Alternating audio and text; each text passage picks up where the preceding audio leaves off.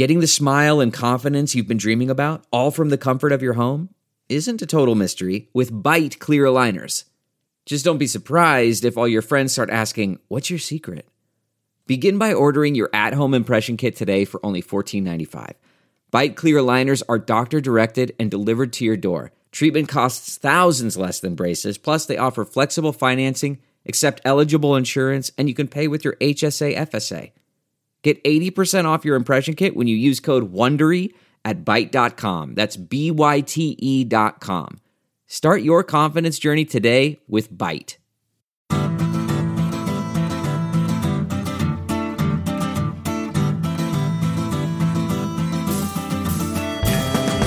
Welcome to the Sinica Podcast, a weekly discussion of current affairs in China, produced in partnership with SupChina. SupChina is a great way to stay on top of the latest news from China in just a few minutes a day with a free email newsletter, a handy smartphone app, and of course at our newly revamped website at supchina.com. It's a feast of business, political, and cultural news about a nation that is reshaping the world.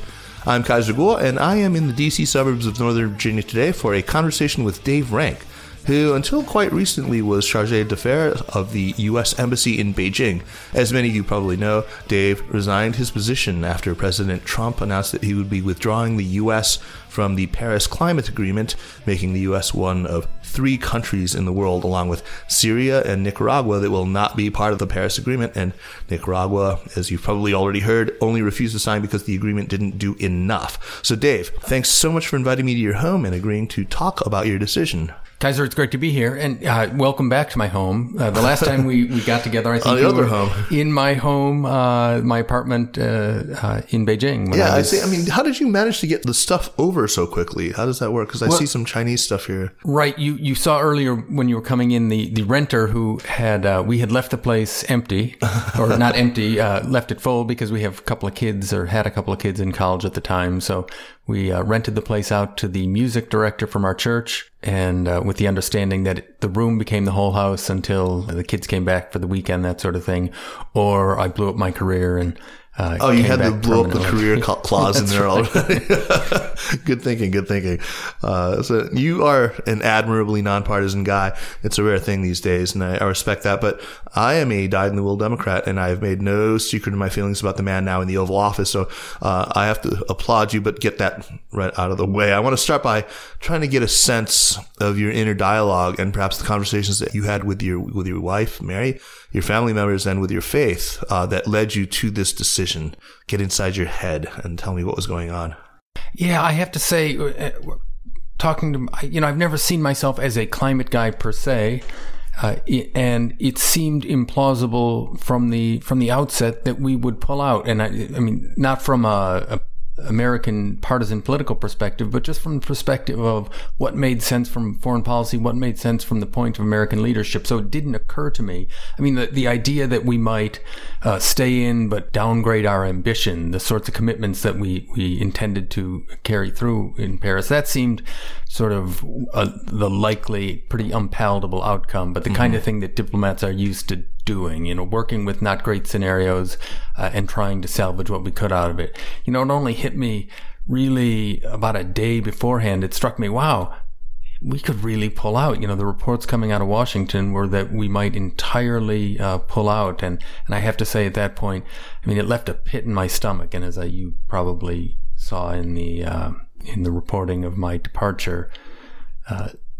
both from not just from a foreign policy perspective, but really from a moral perspective, from the perspective of a father of 3 kids, just couldn't do it. When you heard the news, you had already made up your mind, presumably by then. How long did it take you between hearing the news and actually deciding that you were going to pull the trigger? Well, it was the complication of my wife was back on the family farm, her family farm in rural Illinois. And so we had to, that's kind of a decision. It was hard to take right on your own solo. So we did I sent some talking points to her, as we are wont to do in my business, and said, "Are you good with these?" Essentially, laying down, not the idea of resigning, but that I just couldn't have anything to do with the implementation of the agreement. Right. Which you couldn't actually deliver the demarche. Well, there's a little garble on what specifically the request was, but it was I freely admit, a very minor request of me. I was not asked to go to Paris to, break into the vault holding the agreement and tear it up. That it was a symbolic act that I was asked to do, and I just decided I couldn't do it. So for me, Trump's decision to pull out of Paris came piled atop other outrages, especially the ones during his at that point, very recent overseas trip, his first overseas trip, especially in his meetings with NATO. I mean, his refusal to make mention of Article 5, and then the shoving of the Montenegrin prime minister for that photo op, and a lot of other things that he did. And this, not to mention the myriad other things that he's done to damage the American reputation abroad, and the border wall, the travel ban, and much more. I can't imagine how difficult it must have been for you as a career diplomat, or others like you, to just watch your work just being sort of casually shattered the way Trump had done. Was this a cumulative thing for you, or would the pullout from Paris, had it happened in hypothetical isolation, would that have been enough to prompt your resignation? It's the alternative reality, or, the other paths the U.S. might have gone down. I don't know. It's clearly everything is cumulative in a person's experience. That's right. It certainly didn't make it easy. And you can't just pin it on this administration. I was really dismayed by the decision to pull out of TPP. Sure. But that's a cross-administration thing. I was dismayed with the lack of enthusiasm that the previous administration put into passing TPP. Essentially, it seemed like the plan to pass it depended on a Hillary Clinton victory and running it through the lame duck Congress, which seemed to be, for something that important to our position in this part of the world, a pretty thin strategy to hang it on. So I won't say it was my concern about the American commitment to U.S. leadership in the world is just a function of the Donald Trump administration. But you're right. There's some things, not just in Asia, but worldwide, that this administration has taken that I think dismays a lot of people who see the practical benefits to American leadership. Right. Again, the work that you guys had done, it's like watching one of your children marched off to be shot. It was terrible. Anyway, so where were you actually when you heard that President Trump had made the decision to pull out, when you made the Rose Garden speech? I want to say I was traveling somewhere in China, okay. and I got back and had sort of caught myself, was catching up on the news overnight, and like I say, when it hit me that, wow, I think we're going to pull out, and of course by the time what time was the Rose Garden speech? It was at 2 p.m. or 3 right, p.m. So that would have been the middle of the night. Middle of the night, right. In Beijing. So I was, as my family will tell you, if it's after 9:30, I was sound asleep. But by the time the actual decision had been made, I think it was pretty clear what was going to happen. If you read Axios or the other press channels, it was clear that he was going to pull out. Would you have, you said you wouldn't describe yourself as some sort of committed and active environmentalist. You weren't a climate guy. You weren't somebody who had really boned up on all the climate science. But clearly you had pretty strong feelings about this. How did global warming rank among the different issues that were of concern for you? And how important do you think it was for American moral leadership in the world? Right. American leadership. I hate to characterize countries as having a moral role, although certainly we have. I think that has been one of the advantages, or one of the messages, and one of the strengths of the United States is the ability, not just on things like climate, but also human rights, where we have taken clear moral stands. Before heading out to Beijing, before taking the job as the number 2, and then ultimately at the change of administration, I was temporarily head of the U.S. mission in China. One of the reasons I decided to take the job is understanding that I'm not an expert, or not a climate person, haven't done the science, but I'm a believer in expertise. I'm a believer in the idea that has really led to the American miracle of the last century, which is we put great stock in expertise, we put great stock in science, and it led to the transformation of the American economic system. And so it's hard to set that aside for something like climate. In fact, when essentially anyone who has looked at the issue without being funded by folks who have a vested stake in the outcome, has said, look, this is a compelling threat to our way of life. And how do you then look past that as you're doing things? So one of the things that motivated me going out was, look, I know I'm not a climate person. I know I don't know the science, but generalists, which is what the Foreign Service is largely made of, have the ability to not work the technical details, but at the big picture, how I, as the number two or the number one in the American embassy, I had the ability to nudge things along by what my priorities were, where I put my attention. I knew that, or at least I hoped I'd be able to advance the process of American leadership on climate issues. Certainly that was the case under the Obama administration. And I faced the prospect of being the other side of things.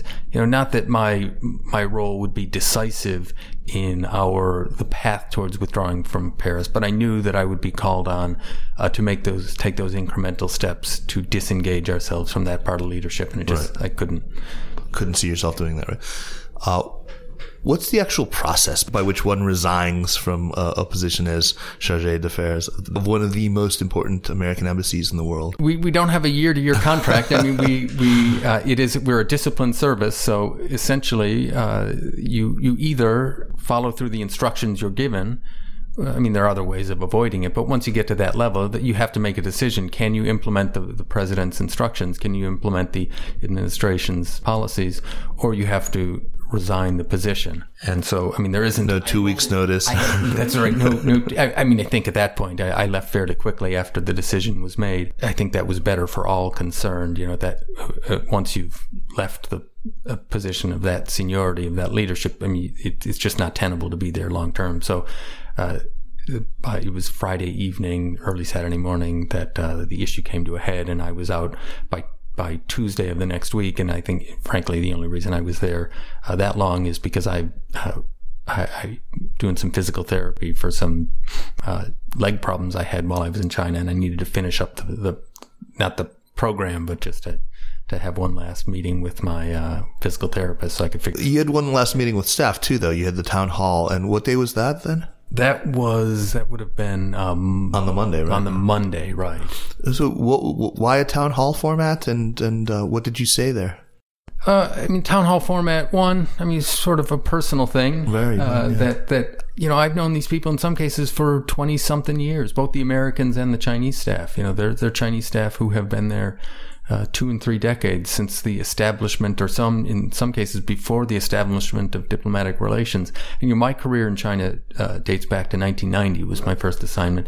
So some of the people I have known since then. Again, both the Americans and Chinese. So the idea of leaving without saying farewell was not very palatable. Also, at that point, your friend John Pomfret had picked up the story. The Chinese media had picked up the story. So I think disappearing would have been bad, both from the perspective of embassy morale, the leader, and I like to kid myself that people liked me well enough there, but also from the perspective of at the administration trying to manage to have the head of a mission disappear sort of under the cloak of darkness could only have been bad for them. It would have encouraged people to think the worst. And one of the messages I gave to my staff was there are rumors, speculation out there. I asked them to not feed those reports. And I think to a large extent that was, in fact, given the size of more than 2,000 people in the China mission, I think it was remarkably disciplined. People were very circumspect. They were not feeding media speculation. I think if I had just left without talking to the staff, that wouldn't have been the case. Right. And what then was the reaction of the staff? I mean, if you had to characterize it, they were generally supportive, disheartened. People have been, I'm sure there are people out there who think I'm an idiot, who think I made the wrong choice. They have been admirably quiet. Quiet. The people who've been in touch with me both that day and subsequently have been very supportive. And, said they expressed support for the decision. Both, and I tried to be clear when I talked to the embassy. Look, it's a very personal decision on a lot of levels. One, my personal moral views about and other views about the decision, but also the personal situation I was in that allowed me to step away without, look, my kids are out of college. I've my personal situation's a little different, which allowed me very forthrightly to make a decision that someone early in their career might not. And someone early in his or her career also has the ability to spend 20 or more years working to, I think, address will be some of the fallout from the decision.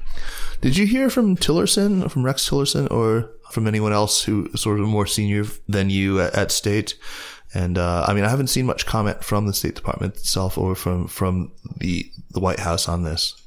I won't get into the sort of personal or the private conversations I had. I will say that there was a very nice comment on the record public where they recognized that I was leaving and thanked me for a long. That was all pretty boilerplate, right? Yeah, but they didn't have to say it. They could have merely acknowledged my departure. I mean, I think it was. I had great respect for the fact that they thanked me for a long career. Okay. What about from Max Baucus, the ambassador under whom you served? Did you have any personal communication with him? I've been in touch with both Max and his wife. I would count myself as exceedingly fortunate to have worked with him. We had a great relationship when he was ambassador, and they both reached out to express concern and I would say congratulations on the courage of my conviction. So yeah. What about from your diplomatic counterparts in China? That's what I'm really curious about. I mean, if you could share this in any way, has anyone from the Chinese Foreign Ministry talked to you about this at a personal level? I'm trying to think if I've ever had a personal conversation with someone from the Chinese Foreign Ministry. Okay, what about more formally? Subject? Yeah, I talked with my counterpart to let him know that I'd be leaving and to thank him for I joke I talked to him late at night on a Friday or Saturday evening more than I talked to my wife at that time. So we don't always agree, the U.S. government and the Chinese government, but we do have pretty highly functional working relations. So one of the calls I wanted to make sure I got done was to talk to my counterpart. So there's a tradition of American presidents leaving personal notes for their successors. Terry Branstad has not yet taken up the post. That's why you were chargé d'affaires. He's going to be coming in the next month or so, right? That's what I understand. Yeah. I think a lot of people reported very positively on once the note that George W. Bush left for Barack Obama came out. I mean, it was very gentlemanly and very positive and very encouraging, kind of a vestige of bygone American gentility. But would you have left such a note for Branstad? Would you or would you now leave sort of an oral note for him? What advice would you give to him on handling this situation and the myriad others that he's going to face once taking up the ambassadorship? Wow. The advice I had for my staff, and it's a different direction, but it working in China, working in any high-level job, I think it requires the ability to take a deep breath and to realize, which of the decisions in the course of a day or a week or a month will you remember in 10 years. I mean, there are probably a couple of decisions that affect the fate of the Republic. There are a couple that you might remember come the end of the year, and there are an awful lot that you just have to let wash over you. In a place as big and complicated as China, the ability where everyone thinks their decision falls into that first camp. In fact, probably most of them fall at best into the second and mostly into that third one. The other bit of advice I'd give, which I had a colleague I respect and who has spent a lot of time working in China, gave me early on in my career, is just embrace the ignorance. You have to, that you will feel at everything. You wake up every day, and if it will be a rare day where you don't learn something that every Chinese understands as totally received wisdom, but just a revelation to you. And I think it's just something it's a cool thing about working in China. but you have to get past the idea that you can know everything because it's just too big, too complicated. Absolutely. That's valuable advice to anyone embarking on a China-related career. And I'm going to give them one last bit of advice. Alrighty. Is there's a big team there in China, and they are dedicated to making Terry Branstad and making the United States succeed, whether it's under Donald Trump or Barack Obama, or really anyone who sits in the Oval Office or who sits in the ambassador's office in China, that there is a team there who really, they know their stuff, and they are dedicated not only to their jobs, but to their country. I have to ask, were there any murmurings about other people sort of resigning in solidarity with you on your staff? It was gracious. They all allowed me to have the honor of doing it solo. No, that, when I talked to the staff, one of the points I made was that there are some people, it made sense in my case, and I believed from a moral perspective that I needed to step down, but I just as firmly believe that it's honorable to stay on. It's honorable to continue to do the tough work day to day that we're going to need to do, not just because of withdrawal from Paris, but because of that's what the work of diplomacy is. It's, the career public servants really don't get the breakthroughs. Those go to, and rightly go to, the political level of an administration who, that will be the measure of their success or failure as an administration. But the hard work of sort of the day-to-day nuts and bolts of diplomacy, it's really tough, and it requires people who know their stuff, who are dedicated to it, to the task, to the United States, and to the commitment to nonpartisan service. Before we turn our attention to sort of the China side of it, I want to, as maybe a bridge to that topic. In November 2014, when we signed the first climate agreement with China, you were in Afghanistan, or you were doing Afghanistan-related stuff. That's right. Yeah. And you speak Dari, actually, right? I speak really bad Dari really at this bad point. Dari. Yeah. That's not there in the press, the top language. Yes. But anyway, in the time since you assumed the position of Deputy Chief of Mission there, you must have worked on climate issues with your Chinese counterparts, on implementation and things like that. There's one guy, Xie Zhenhua is probably the Chinese diplomat who is credited with driving the process the most from the Chinese side. Do you know him personally? Had you met him? And I've met him a few times. He was, by the time those agreements were reached, he was, I think, phasing himself out, or anyway, in one way or another, being phased out of the leadership on that. And so I had not seen him probably since the fall of last year. Mm-hmm. So I think a lot of people have looked at your withdrawal and then thought about, and even before that, as Trump was deliberating this, people sort of understood that it was going to be something of a gift to China to see the U.S. cede leadership on the climate issue to them, and they've probably quite happily, if not entirely sincerely, just sort of stepped very much into that space. Do you think that the withdrawal, first of all, did it do lasting damage to the U.S.-China trust on issues related to climate or on other things?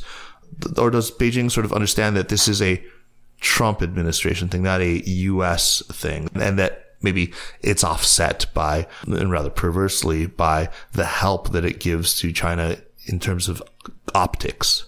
Right. I'm not inclined to cut us slack for it being, you can't, I think it's not fair in a democracy to say that's a Trump administration decision. It's a United States decision. And I think the Chinese properly look at it as that. I think it would lead any country to take with a grain of salt anything the United States says, particularly something that was negotiated.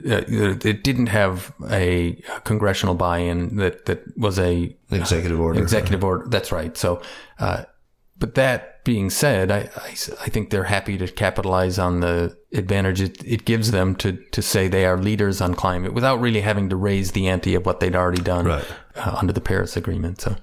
So let's talk about that advantage. The optics are probably good. Is it mostly that? So the sort of soft power boost, the the global popularity contest, the sort of the additional votes that it garners China, or are there really specific economic benefits? Yeah, I mean, again, I'm not a businessman, but I would think that my hunch is that in 50 years we're going to be talking a lot more about renewable sources of energy as the dominant force in the global commercial and economic structures, and if we're not one of the major investors, if we're not one of the major players in that space, sure, I would think that leaving Paris will have concrete long-term commercial and economic impacts, and not good ones, on the United States. To what extent do you think that we can make up for that through state and private enterprise initiatives like we've seen? Like we crossed paths with Governor Jerry Brown, probably as you were on your way out. He was on his way into China in a very, very well-timed visit.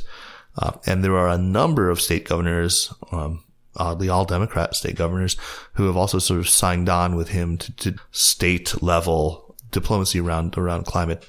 Do you think that can sort of help to recover ground? I think. Yeah, I mean, I think you have to be optimistic. I tell people I'm from Chicago. I'm a Cubs fan. I am an optimist, by birth. Well, now you can claim you can be a little more, have some beef. I used to use that line when I was working Afghan issues, but the Cubs hadn't won the World Series at that point. So yeah, of course. I mean, there are. Paris was not a panacea. The fact that we reached the agreement in Paris did not mean the climate issue was solved, fixed, right? And the act of leaving Paris does not mean that all is doomed. I mean, it's still going to require a lot of work, and there are still other ways of doing it.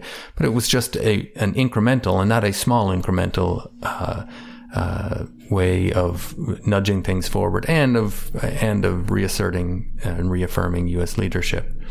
So U.S. leadership is, I mean, there are a number of ways in which it seems to be ceding ground globally to China. First of all, while we are entering this phase of a repudiation of globalism, a sort of drawdown of our global commitments not to enter TPP, China is aggressively rolling out large sort of integrated diplomatic and economic initiatives, like, of course, the Belt and Road Initiative, which is, Xi's signature thing. But also, in years previous to this, now separate from Belt and Road, but the AIIB.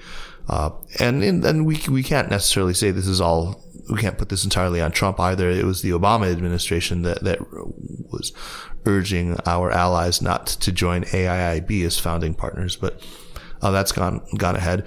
I think there are a lot of people in the world right now who see America in retreat from its global commitments.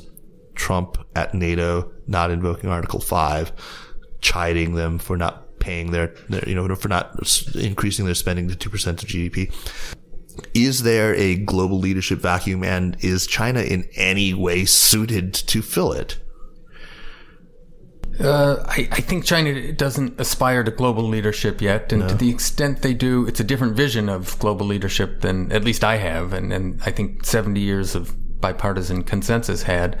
The fact that there was consensus doesn't mean it is necessarily the right course. But if you look at where we were 70 years ago, if you look at where the world was 70 years ago, politically, militarily, economically, I mean, I think an objective look at the benefits that U.S. leadership has brought, it's a pretty positive outcome, not just for citizens of the world, but for citizens of the United States.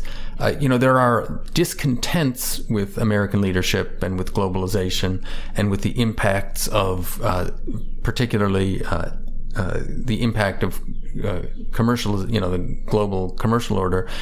To some extent, I wonder if that's more an issue of governance in the United States rather than of the absolute impact of globalization on the United States. I mean, the United States from at a national level is unquestionably more prosperous today than it was 20 years ago. It's also unquestionable that the benefits of that prosperity have not accrued to everyone. And so, to me, that says it's an issue of how you how you govern the impacts of globalization, both the positive and the negative, within the borders of the United States. But that, that's getting a little beyond the scope of my doubly so for China. I mean, China is really sort of where the rubber has hit the road on globalization all along, right?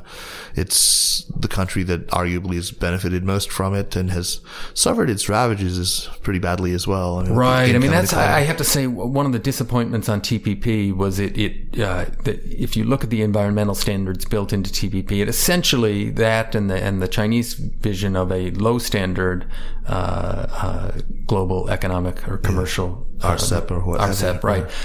I mean, the TPP essentially took the American environmental standards and made them an asset to the United States. In other words, having higher environmental standards built into a global trade accord meant that not only would the environment improve globally, or at least regionally, but the costs of environmental regulation that have been decried over the last several months, and really for the last decades, become advantages for American companies that are used to operating in that environment. That's right.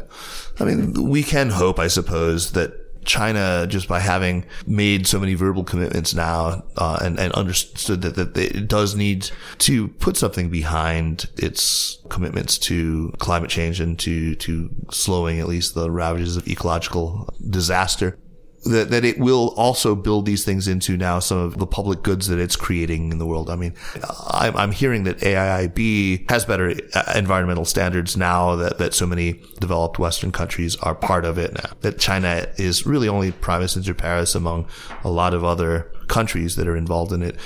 RCEP, I think Japan is also very much involved. Maybe they will sort of take a page from America's more stringent environmental demands that were baked into TPP. I mean, I think is there a reason to think that might happen? Sure. I mean, I've always been, I think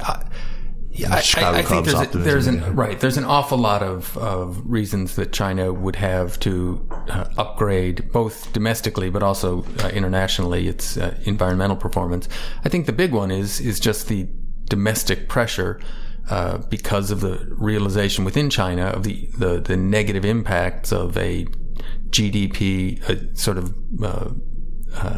only looking at GDP as the measure of GDP über alles. That's right. Of growth. So, I think when you look at what China had committed to in Paris, I mean, by 2030, I mean, reducing by, I think, 2/3 the energy intensity of every unit of GDP. I mean, that was a pretty bold commitment. And I just really, really hope that the U.S. withdrawal is going to encourage China to sort of step up rather than to say, well, now that I no longer have the U.S. sort of watching me and riding me, I'm going to slip in my own commitments. But yeah, and I also, I mean, my take on our involvement in Paris is, look, a lot of times, I mean, it's not just on environmental issues, but the existence of outside pressure. I mean, the Japanese were used to this. They used that outside pressure, and the Chinese have done that, to go to their internal stakeholders and say, look, this isn't us, the Chinese system. These are our international commitments. Under Paris, we have to take these steps against industries that are in overcapacity, against steel and aluminum and cement and glass, the really energy-intensive, really dirty industries that China knows they have to take on. And I think they were looking to Paris, and they probably will look to Paris, but a Paris without the United States is a weaker agreement. I don't think anyone would contest that. That'll just be it will be a weaker tool for those advocates, both of reducing overcapacity, but also of taking on climate. Yeah, I think that there's this mistaken belief, people who don't really know China, that it's just a matter of the government fiat. If the party decides this, then that will happen. But China is too just bedeviled with all sorts of stakeholders who are at cross purposes with their environmental goals. They've got their major SOEs, and they may be state owned, but they certainly don't always obey what comes from on high, right? Right. Yeah. You've talked a little bit about advice that you would leave to your State Department folks, the people who you left behind in Beijing. I mean, your service dates back, if I'm not mistaken, to 1990? Is that 1990, right? that's right. That's right. So, you have a real long perspective on the evolution of U.S. diplomacy. 1990 was before the first Gulf War. It was, in a different moment. It was still sort of in the rosy glow of the Velvet Revolutions of 89. And at a time where it really looked like the end of history and the last man, the triumph of American style democratic capitalism worldwide. How has your view of the role of American Foreign Service changed across that period? And what sorts of advice would you give now to a young foreign service officer or would-be foreign service officer like my intern Andy here, is first year in an East Asia program at Georgetown right now? Right. Maybe Kaiser, I'll say this: when I started in 1990, I didn't have a cell phone, I didn't have email. I didn't have CNN to turn on. Maybe I had CNN, but it was really a nascent. I mean, the three things that drive not just the Foreign Service, but drive government in general now, which is the immediacy of news. It's something that happens in a foreign country or in a remote location.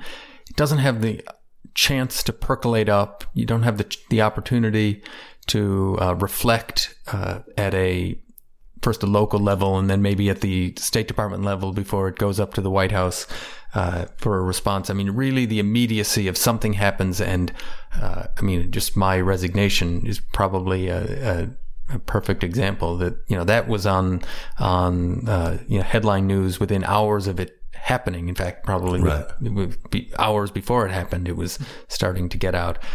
And it just changes, not only the sort of shift, the relative shift in American dominance that, the before the first Gulf War, where we were on the verge of being the sort of unipolar world, and we're really not there anymore, but also just the shift of the balance of power from issues that were distinctly sort of Westphalian relations between states, to now states are an important player. There are all these non-state actors. Yeah, I was at a conference before I left government. It was a track to, in other words, it was informal. Somehow it was non-official, but I had managed to get a pass and snuck myself in.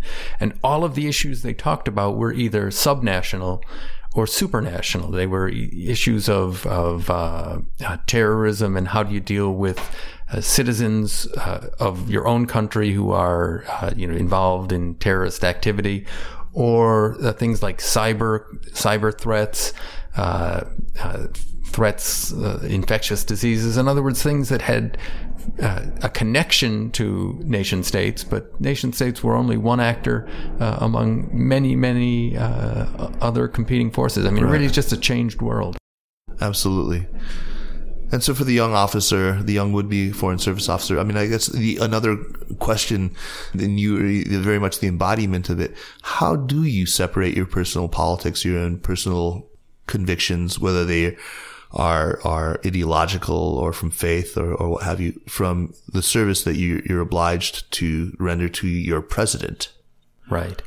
I mean, some of it is you have to know who you are. You have to understand what the sort of fundamental motivations, and that's allowed to evolve over a lifetime, I think. And part of it is understand what a public servant is, and what role you play. You are not an elected official, but at the same time, I talked about expertise earlier in our conversation, and I think expertise is important. I worry that it's being devalued to some extent, in not just in the United States, but globally. Yeah, there's a sort of global anti-intellectual wave, and revolution against the technocrats and whatnot. Yeah, but I think there's value to understanding a place. There's value to understanding an issue, and that's what a public service. That's what civil servants bring to modern government. And I think it's important to understand the long-term perspective of everyone makes compromises in their lives, in their careers. There is a contribution to someone who knows he's going to be in place or she's going to be in place for 25 or 30 years. Right. That my commitment is I can both live my values and serve a an administration or a president or a policy that I don't agree with, because there is the public face of that policy, but there's also the internal debate that will shape how the policy is implemented, and sort of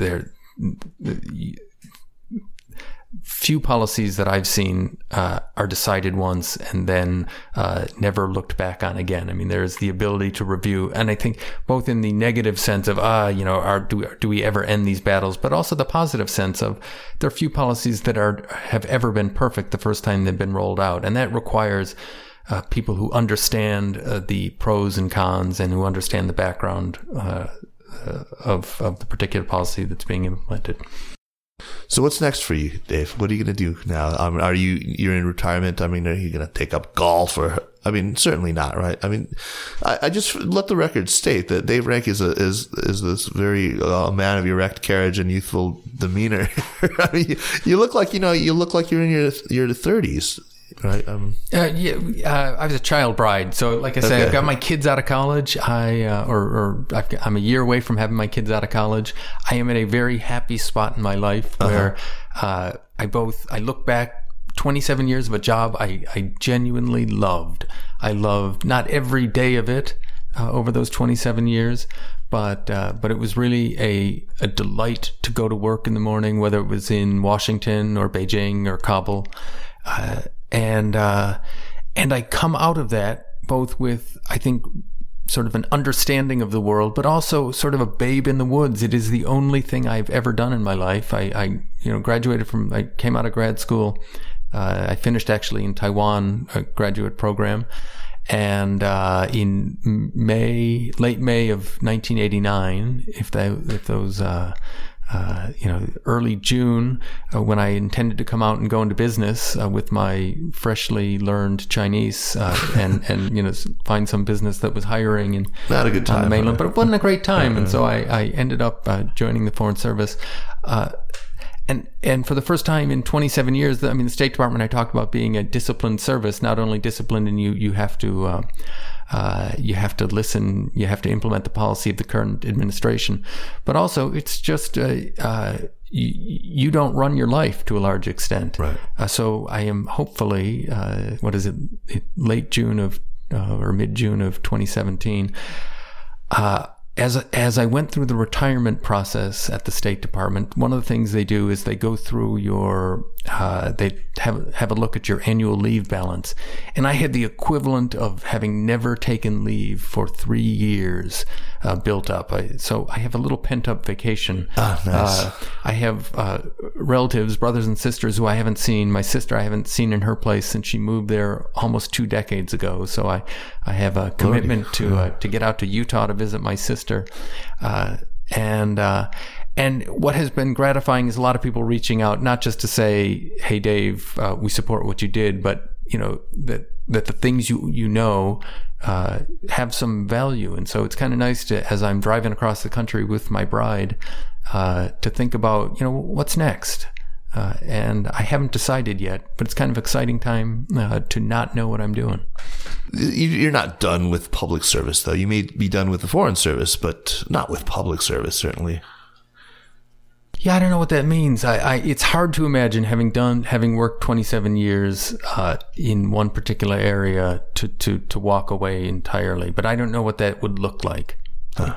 Okay. Fair enough. So enjoy your pent-up vacation, and then you drive cross country to Utah.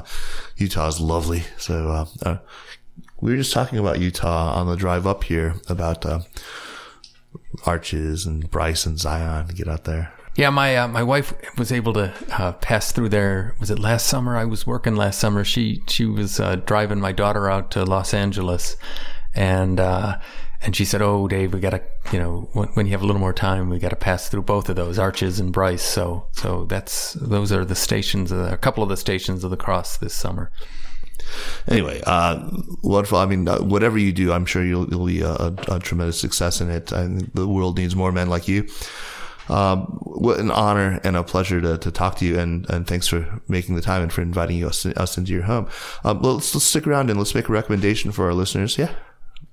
So before we get to recommendations, I want to remind our listeners that the Sinica Podcast is powered by Sup China. Check out the app and subscribe to the newsletter at supchina.com. You can follow Sup China on Twitter at SupChina News and on Facebook at facebook.com/SupChina News. If you like the Sinica Podcast, by all means go leave us a positive review on the Apple iTunes Store or on Google Play or wherever it is that you go to review apps. This really helps and it means a lot to us.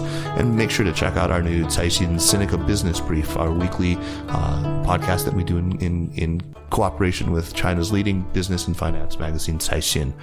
Now, on to recommendations. Dave, what do you have for us?